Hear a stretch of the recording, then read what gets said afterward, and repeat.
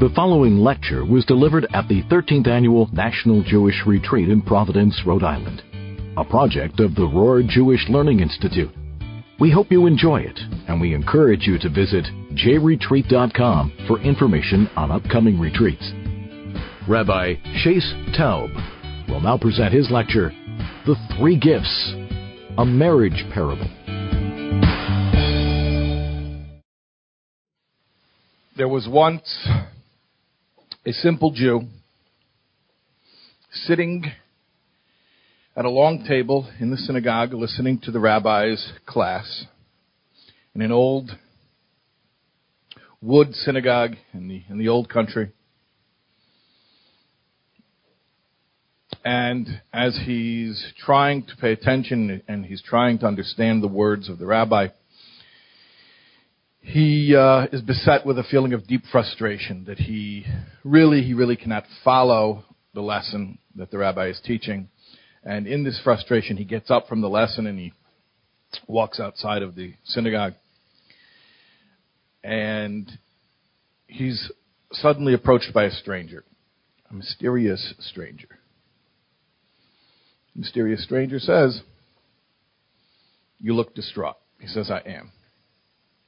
"And why might you be distraught?" He says, "Because I am an ignoramus.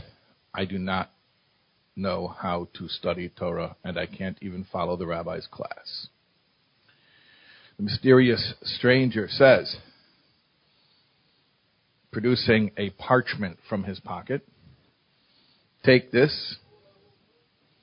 This is a chart of the Aleph base, the 22 holy letters of the Aleph base. Study the Aleph base from this parchment and see what happens." And the man says, "Okay, I'm willing to try that." And he takes the parchment. But just as he's taking the parchment, the mysterious stranger stops him. He says, "But one thing, one condition. When you become a scholar, you always have to learn with whomever wants to learn with you." And the man laughs. He says, "When I become a scholar?" "When I become a scholar, of course. If I were able to teach anyone, of course I would teach them. I agree." And he takes the parchment. And he walks back into the shul, and he just starts going over it, Aleph, base, Gimel, Dalet. And by the time he finishes, by the time he gets to Sof, something's different in his mind. He sits down at the class, and he's absorbing everything. Everything makes sense to him. And from that day forward, every holy book that he opens is immediately comprehensible to him in the deepest, most profound ways. Story number 2.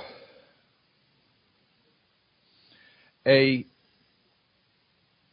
poor man is walking around in the marketplace, and he's trying to find perhaps an odd job with which he can earn a few pennies to put bread on the table.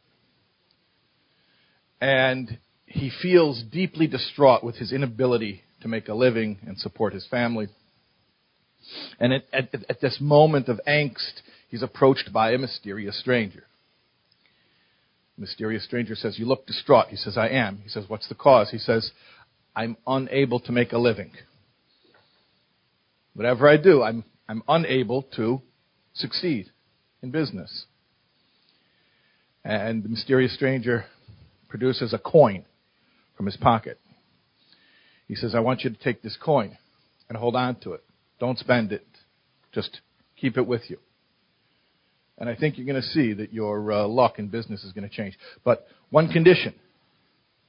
When you become a wealthy man, when anyone asks for tzedakah, don't question it. Give them the amount that they ask for."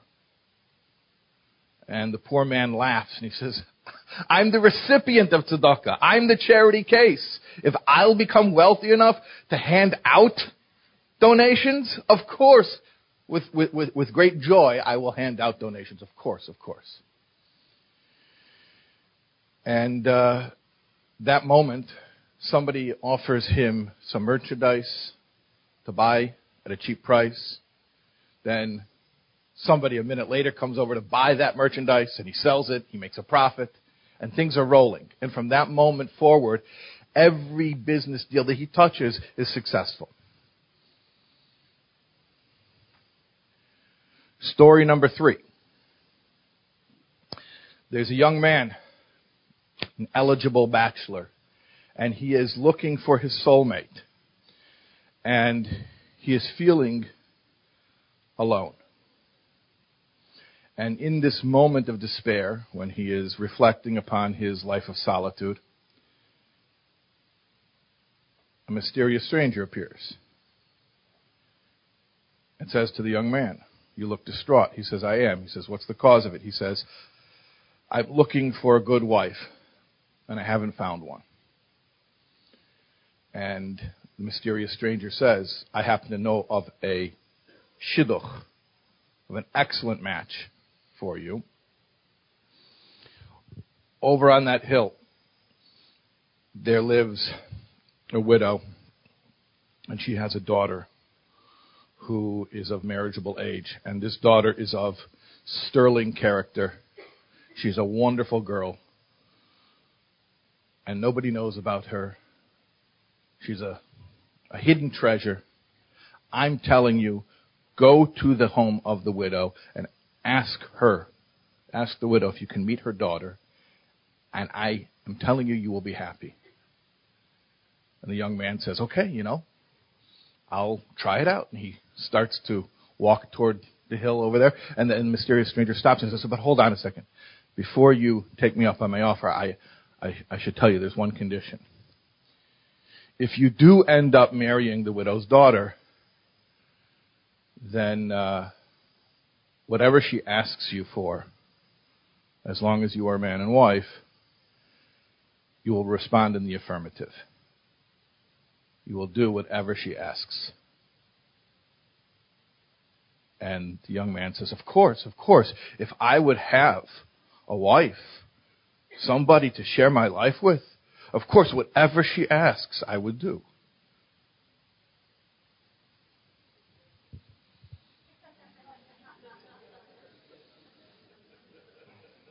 You're just now catching on that this is just a parable, right?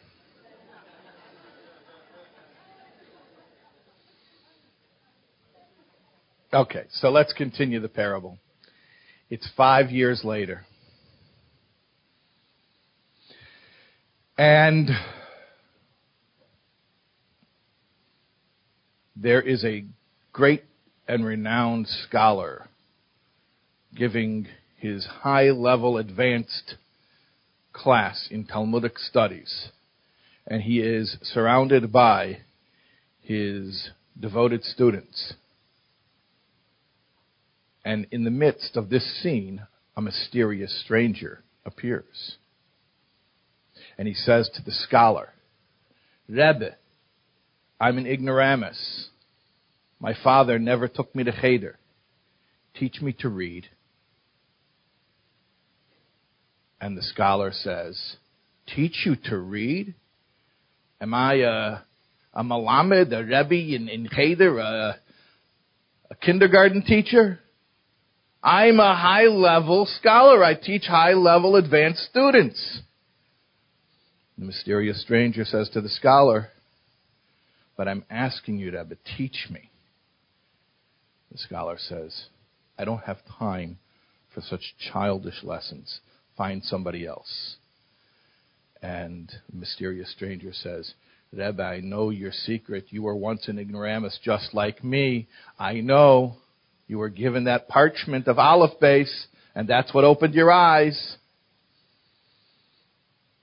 The scholar pulls out the parchment. He's been carrying it with him ever since it was given to him. He pulls it out. He says, This? You think I need this? What I've achieved is because of my acumen. Is because of my smarts. I don't need a piece of parchment." And he gives it back to the mysterious stranger and says, "You take it." The mysterious stranger disappears.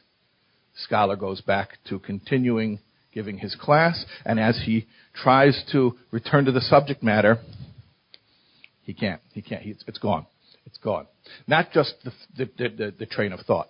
Everything. All of his Torah knowledge. It's gone. He knows nothing.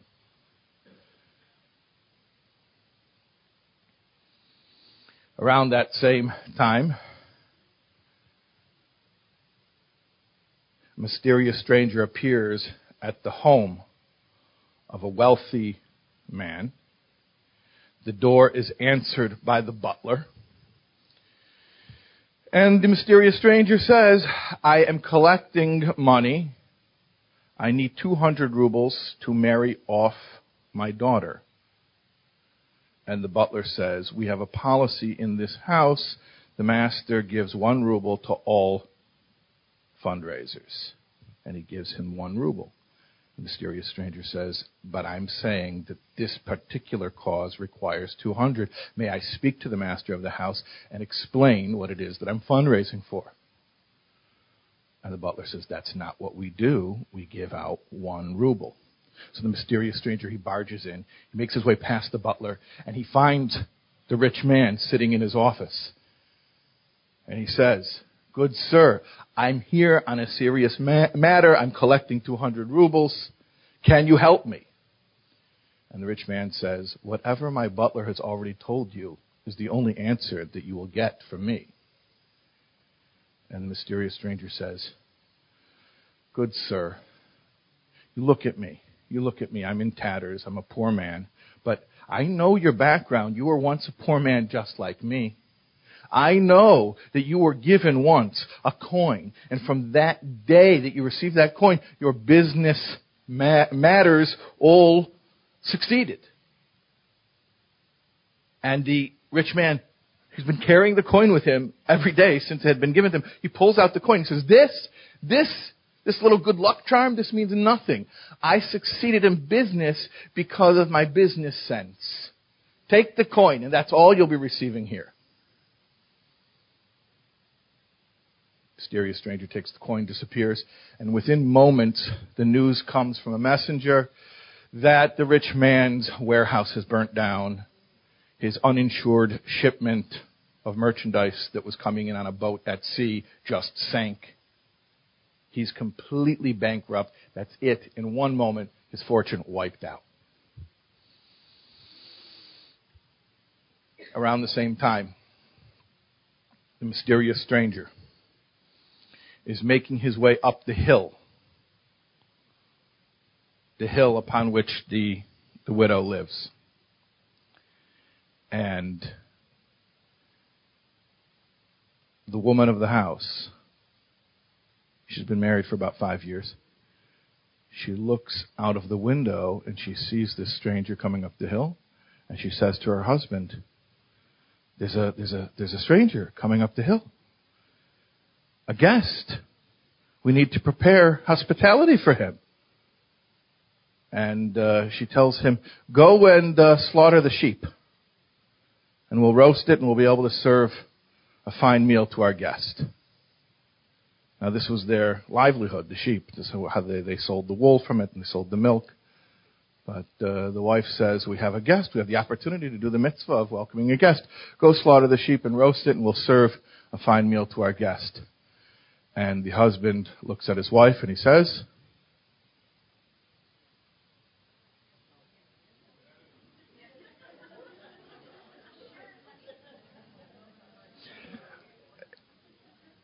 so let me just ask you a question regarding like the formula of this story. They're all going to strike out? He looks at his wife and he says, "Yes, dear, that's right. We got a winner." And he goes to slaughter the sheep and to roast it. And as he's taking care of this business, the stranger notices and he says, "Oh, what are you doing?" He says, "Don't worry, this is for you. We're going to serve you a nice meal." He says, "You're serving me, a stranger, such a nice meal?" He says, "Well, it was my wife's idea." The stranger says, "You always do everything that your wife says?" He says, "Of course I do, ever since we got married 5 years ago." The stranger says, well, that is excellent. Then you and your wife should live together very happily. And here is this parchment. And here is this coin.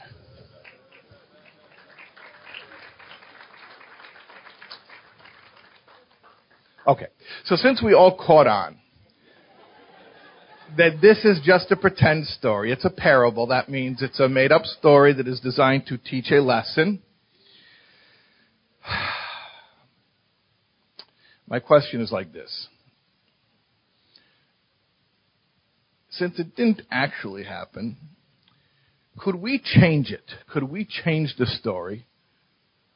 And we could have the guy who became the scholar end up with the other two blessings, with the wealth and the happy marriage. Or we could rewrite it, and we could have the guy who became the rich man, he could end up with the other two blessings. He could become a scholar and happily married.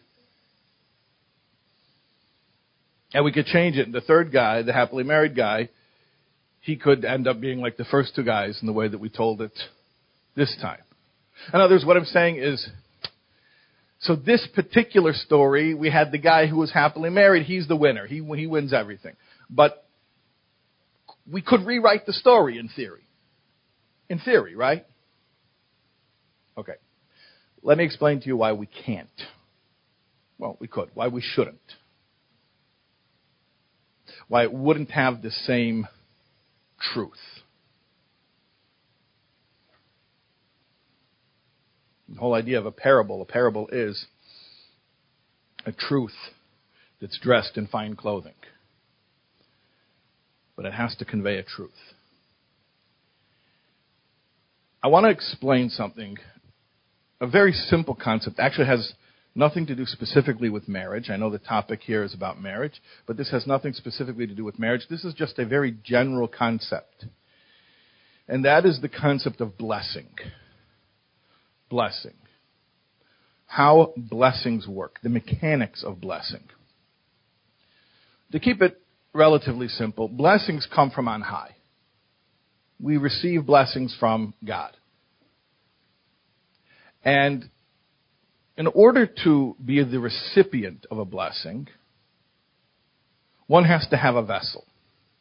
Or perhaps more aptly stated, one must be a vessel. What does it mean to be a vessel? To make yourself into a vessel. A vessel receives. A container that's full cannot receive. A container that's empty can receive. Humility is the key to all blessing. Because you see, God can rain blessings down on us, but if we're not humble, we're not receptive. It would be like somebody puts out a barrel to catch rainwater, but the barrel's already full of honey.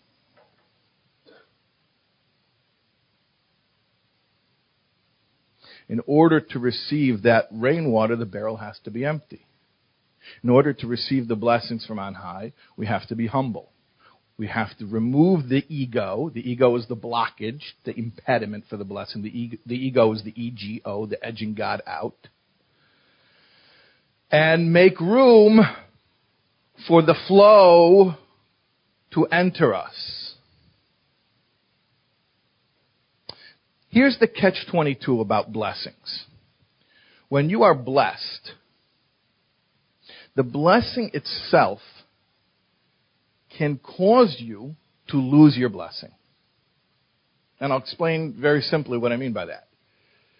When somebody is blessed and becomes comfortable with the blessing, takes for granted the blessing, or even attributes to himself or herself that blessing, right? I did it. I made this. That is the opposite of humility. Now I'm full. Now I'm brimming over with ego. And what happens, even if God is still sending the flow of energy my way, I'm not a vessel anymore. I can't receive it. There's a story that's told. in Lubavitch, in the actual town of Lubavitch, there was once a man who came to the Rebbe Rashab, the fifth Rebbe of Chabad. And he asked for a blessing in a particular area. And the Rebbe Rashab told him, "Ich kann dir nicht helfen, I can't help you." And then this man went outside of the Rebbe's room, and he started crying bitter tears. Now, the Rebbe Rashab had an older brother named Razah, Reb Zalman Aaron. And he saw this chassid crying, and he said, "Why are you crying?" He says, "Because your brother, the Rebbe, just told me he can't help me." So being an older brother, Reb Zalman Aaron walked into the Rebbe Rashab's room, and he said, "There's a Jew outside crying right now because he says he came to you for a blessing, and you said you can't help him." The Rebbe Rashab said, "Send him back in." The guy came back in. The Rebbe Rashab stood up, put on a gartel. He gave the man a blessing, and that blessing was fulfilled. Now, this particular story, the Rebbe told this story. And when the Rebbe told the story, he asked a couple of questions. First of all, why did the Rebbe Rashab say, "I can't help you"? Apparently, he could help him because a minute later he did. Second of all, even if he couldn't help him, why say it in such a seemingly gruff fashion? "I can't help you." Comfort him. "I wish I could help you. I wish there was something. My heart goes out to you." Comfort the man. Don't just tell him the fact, "I can't help you." So the Rebbe explained it like this. In order to be the recipient of a blessing, you have to be a vessel. When this guy came into the Rebbe Rashab and he asked for a blessing, the Rebbe Rashab could have given him that blessing, but the person was too self-reliant. He was too full of ego, and even if that blessing would have come raining down on him, he wouldn't have been able to absorb it. So the Rebbe Rashab told him the truth. "I can't help you. I can bring down all the blessings you want into your life. You will not receive it." Then the man went outside, and he felt shattered, and he started crying. He felt, "Now I'm really in trouble." And the older brother of the Rebbe went back into the Rebbe and said, "This man's crying. He's distraught. He's broken." And then the Rebbe Rashab said, "Perfect. We can work with that. Send him in." And then he gave him the blessing, and it was absorbed. So here's the thing. Blessings are a catch-22. Because when you are blessed, and you enjoy your blessing, but then you become complacent, meaning secure in your blessing, you forget that it's only a gift. It's only a gift. Then you lose the blessing, God forbid. So in our parable, 3 men received 3 gifts. The scholar, he forgot that it was a gift. He thought it was his own smarts.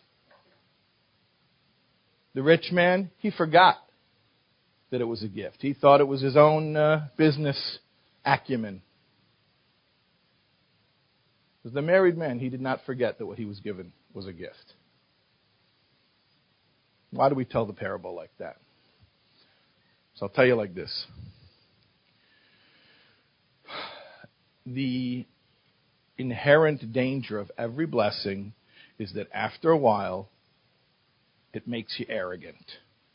And then you lose your blessing. There's one blessing that's guaranteed not to make you arrogant.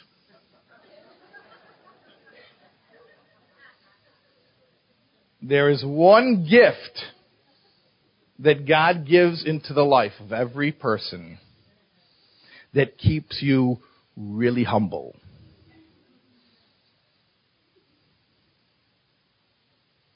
Of course it was the third guy. Of course it was the married man who received the other blessings, because he was the most humble. Marriage kept him humble. Now we can choose how to regard that. And I want to tell you something. There's a very fine line between cynically mocking marriage and celebrating what is most godly about marriage. Very fine line. Because they both zero in on the same aspect of marriage. Those who cynically mock the institution of marriage, and those who revere it as the most godly thing that a human being can do are zeroing in on the same aspect of marriage. You know what that is? That marriage is an ego destroyer. So depending on how you regard ego is how you regard something that destroys ego. So if you would like to keep your ego intact, so marriage is a big threat. If your quest in life is to get rid of that impediment, to clear the blockage so that the infinite can shine straight through, unimpeded into your life, then the most spiritually,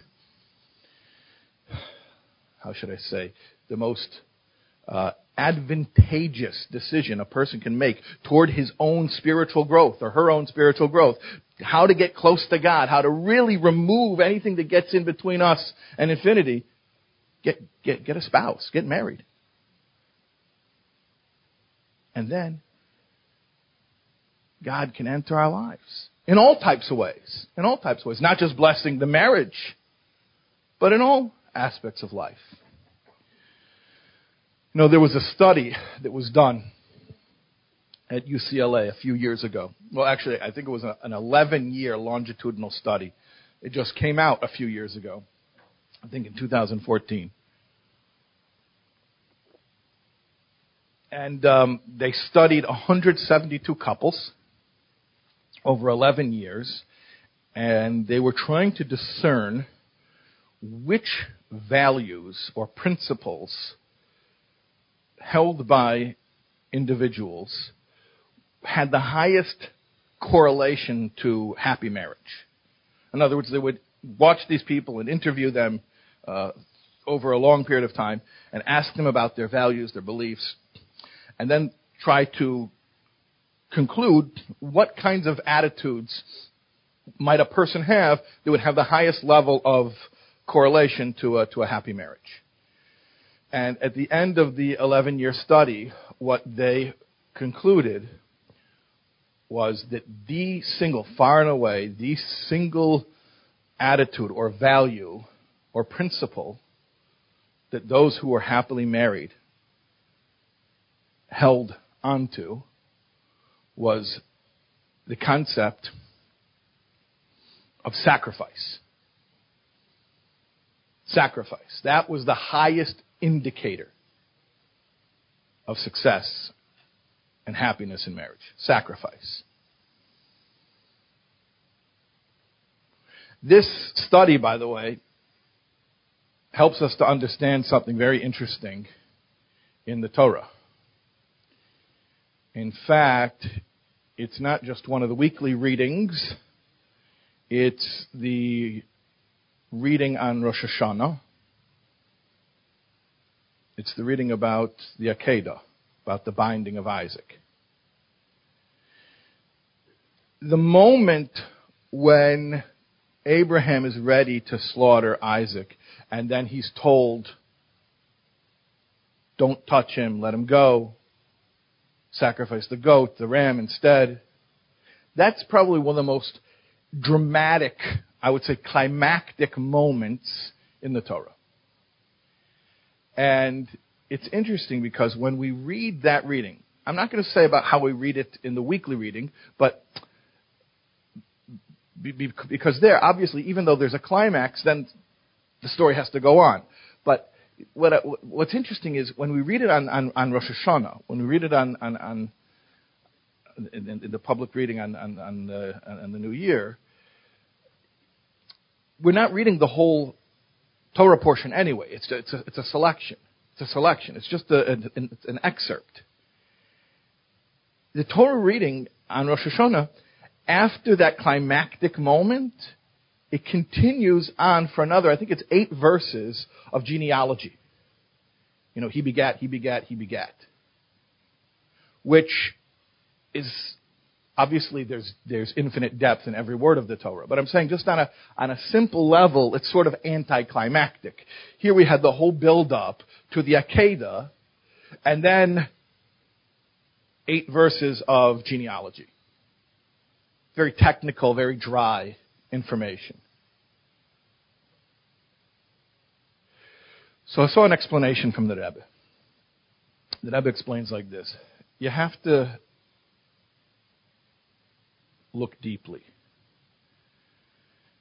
And the direction where to look deeply is hinted to us by Rashi. Rashi is the preeminent commentary on the Torah. Rashi points out that the reason for this genealogy is because it leads up to the birth of Rebekah. And Rebekah is going to be the wife of Isaac, who was just almost sacrificed at the Akedah.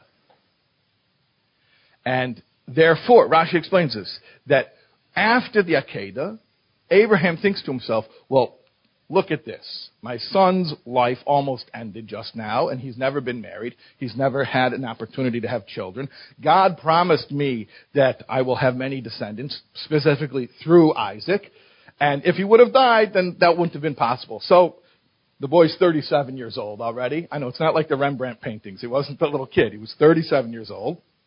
And it's time for him to get married. So after the Akedah, Abraham said, you know what? We got to start thinking about a shidduch for this boy. Okay.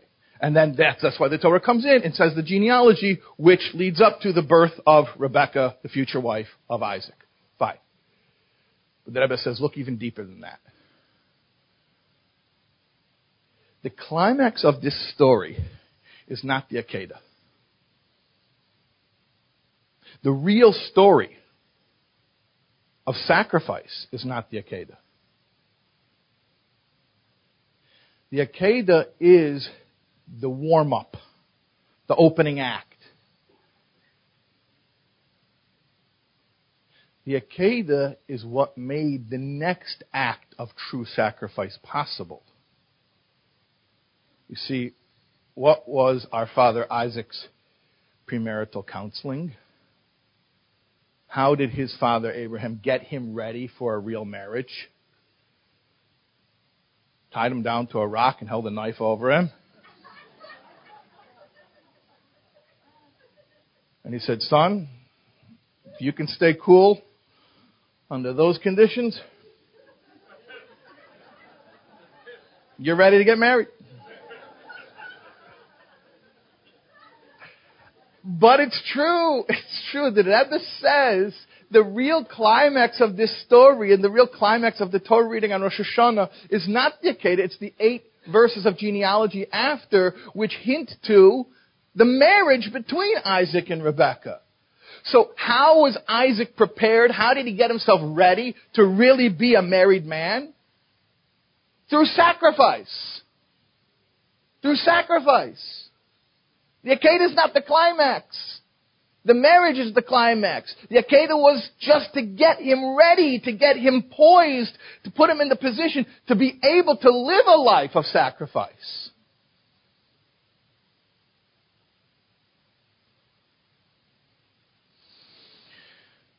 So this is what I'm saying, that depending on how you regard ego, that is going to determine your attitude toward marriage. Because yes, marriage is the great ego destroyer. And if you're clinging to ego, if you're clinging to that sense of separate selfhood, and any threat to that is considered an existential threat, then you will not be very happy with marriage. Because marriage is, by definition, an existential threat to the ego. You can't do what you want anymore. It's not your life anymore. Your life is gone. It's all gone. Right?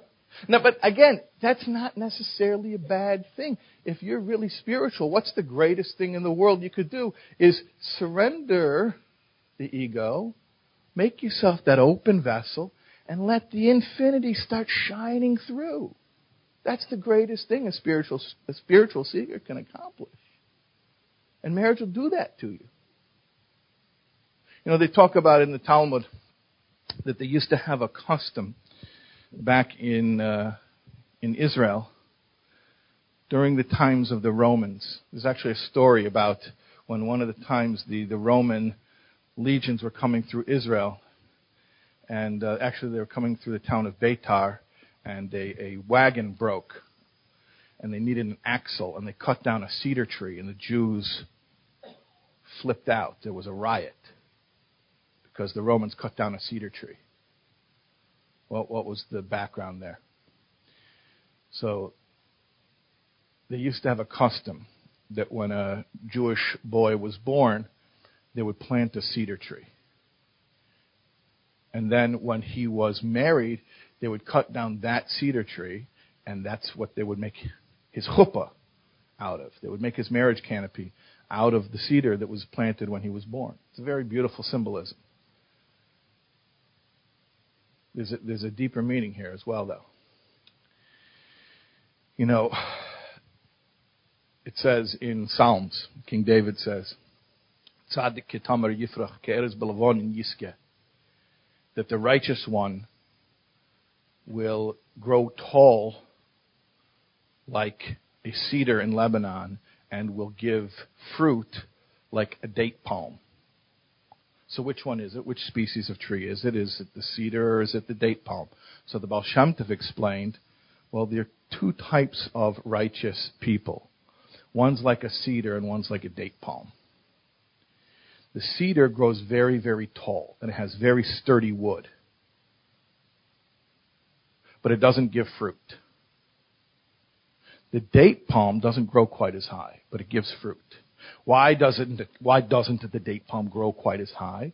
Because the energy that it would have put into itself, into its own growth, it channels into the fruits, which give nourishment to others. So it's taking from itself and it's giving that away so that others can have benefit. Baal Shem Tov explains there's a tzaddik who achieves great spiritual heights, but it's all about his own growth. He's righteous, but only in his own spiritual growth. And that's like a cedar. Then there's a righteous person that's like a date palm. He takes the time and the energy and the head space and the heart space that would have been put into personal development and he puts it into creating fruits, creating endeavors that will benefit others. The truth is there are certain periods of life that are meant to be more cedar-like, and there are certain periods of life that are meant to be more date palm-like. When you're a child, you are not expected to be a major contributor to society. When you're a child, your needs are taken care of for you. Your parents take care of you under the roof of their home. They serve you, they feed you, they clothe you. Why? Because a child is in his formative years, and the purpose of childhood is to become a mensch. So really, childhood is your opportunity to work on yourself. When you're a child, an adolescent, a young single, that really is the time to focus on yourself. That's me time. And that's being like a cedar. And then comes the day when they chop that cedar down. And that cedar that was planted when that boy was born, they chop it down and they turn it into his marriage canopy and they say, your cedar days are over. It's not about your growth anymore. Now you've entered into a new phase.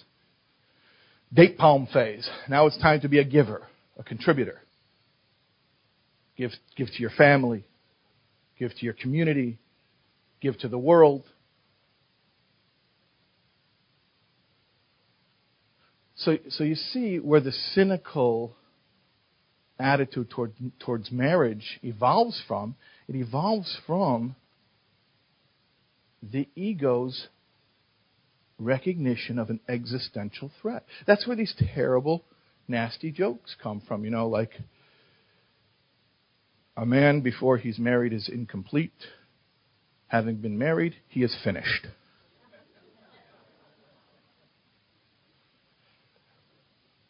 But the whole married, buried attitude is really just an alternative perspective on a spiritual truth. What's wrong with being buried? You know what happens to a seed? A seed gets buried. And in becoming buried and losing, falling apart and disintegrating and losing everything about it that it had known is how it becomes a tree. And unleashes infinite potential. You know, like they say, anyone can count the seeds in an apple, but only God can count the apples in a seed. There are infinite apples in every seed. But that won't come out as long as the seed remains a seed. There's infinite potential within each person. But as long as you cling to the ego state, separate sense of selfhood, that infinite potential won't come out. The only way for that infinity to shine through is, like the seed, to surrender. To allow there to be ego death and to be reborn as something incomparably greater. Incomparably greater. That's what marriage does for us. It induces ego death. And I think it's helpful to be transparent about that. Like Abraham was transparent with his son Isaac about that. He gave him a near-death experience and he said, son, that's what marriage is like. Except this was a virtual reality. Marriage is the real thing. This is the message. What are you supposed to tell a young person who's entering into marriage? That this is a way to enhance your life? Oy vey. You're setting them up for failure. You're setting them up for a resentment. Because if you tell them that marriage is going to enhance your life, and then they find out the reality, no, it's the opposite. It doesn't enhance your life. Enhancement means whatever you had before is now greater. No, but we're talking about something much, much greater than that. Not whatever you had before is now greater. Whatever you had before is gone.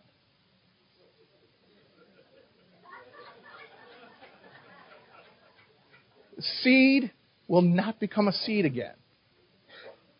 Cannot go back. You cannot become a seed again. Seed has to continue forward fearlessly into its destiny of becoming a tree. Hopefully the right kind of a tree. A date palm. A giver. A fruit-bearing tree.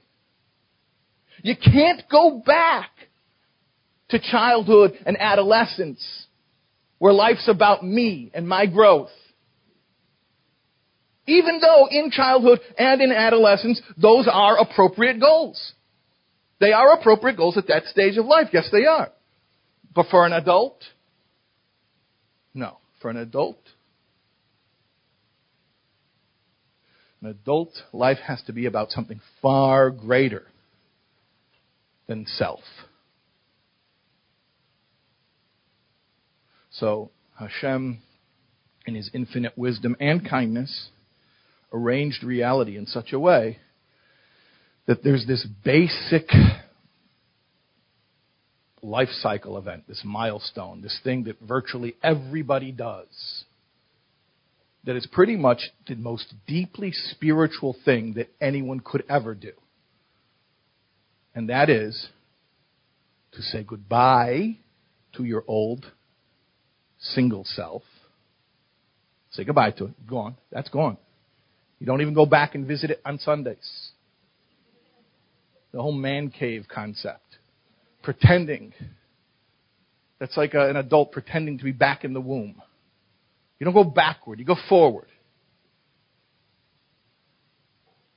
There's no more me time. And by the way, if marriage won't convince you, then wait a few years. Parenthood will.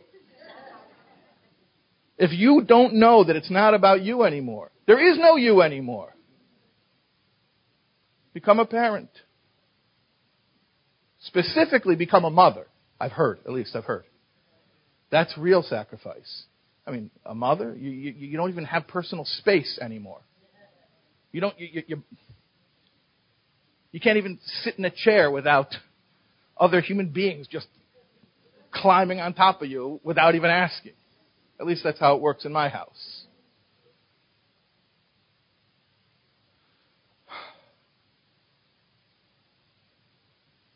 So,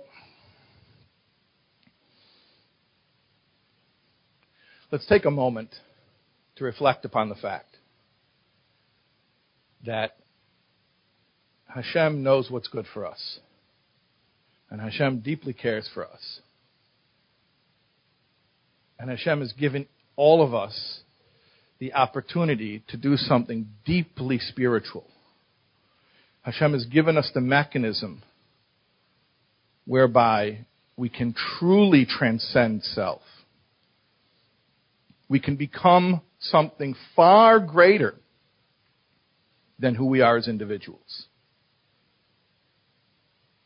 Think about that. Think about that idea. You can be something infinitely greater if you just have the courage to say goodbye to the self that you've known until now. I know it's terrifying because from the perspective of the ego, that is, like I mentioned before, that's an existential threat. That feels like suicide. To the ego it is. But to the true self, to the godly self, to the soul, that's just the beginning. It's just the beginning. The beginning of infinite possibilities. The beginning of a life of meaning and of service, where the power of the infinite is constantly channeled through that clear and pristine conduit.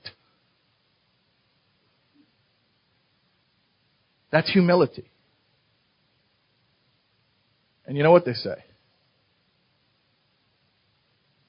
They say, be humble or get humbled.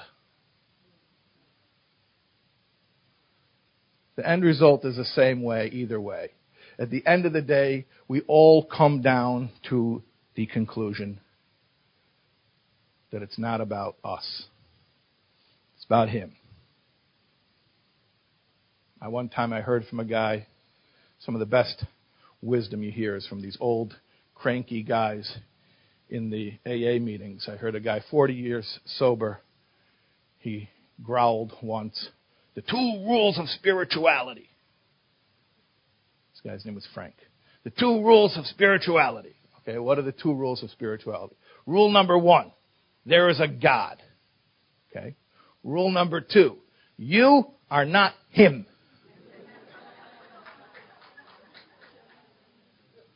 So here's the deal. We can all do it the easy way, the graceful way. And we can be humble. And we can just accept the fact we're not in charge.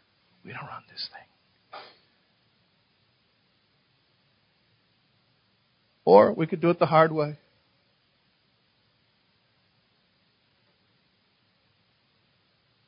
We can go down kicking and screaming, protesting the affront, the assault, the insult to our egos.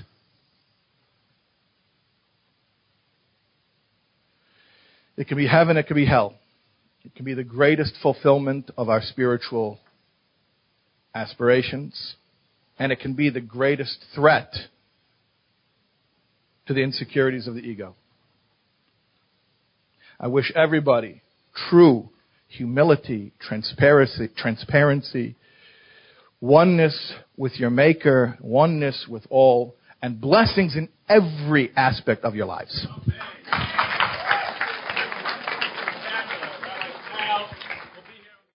Please visit myjli.com to learn more about JLI's multiple educational offerings, and TorahCafe.com to view highlights and lectures from past retreats.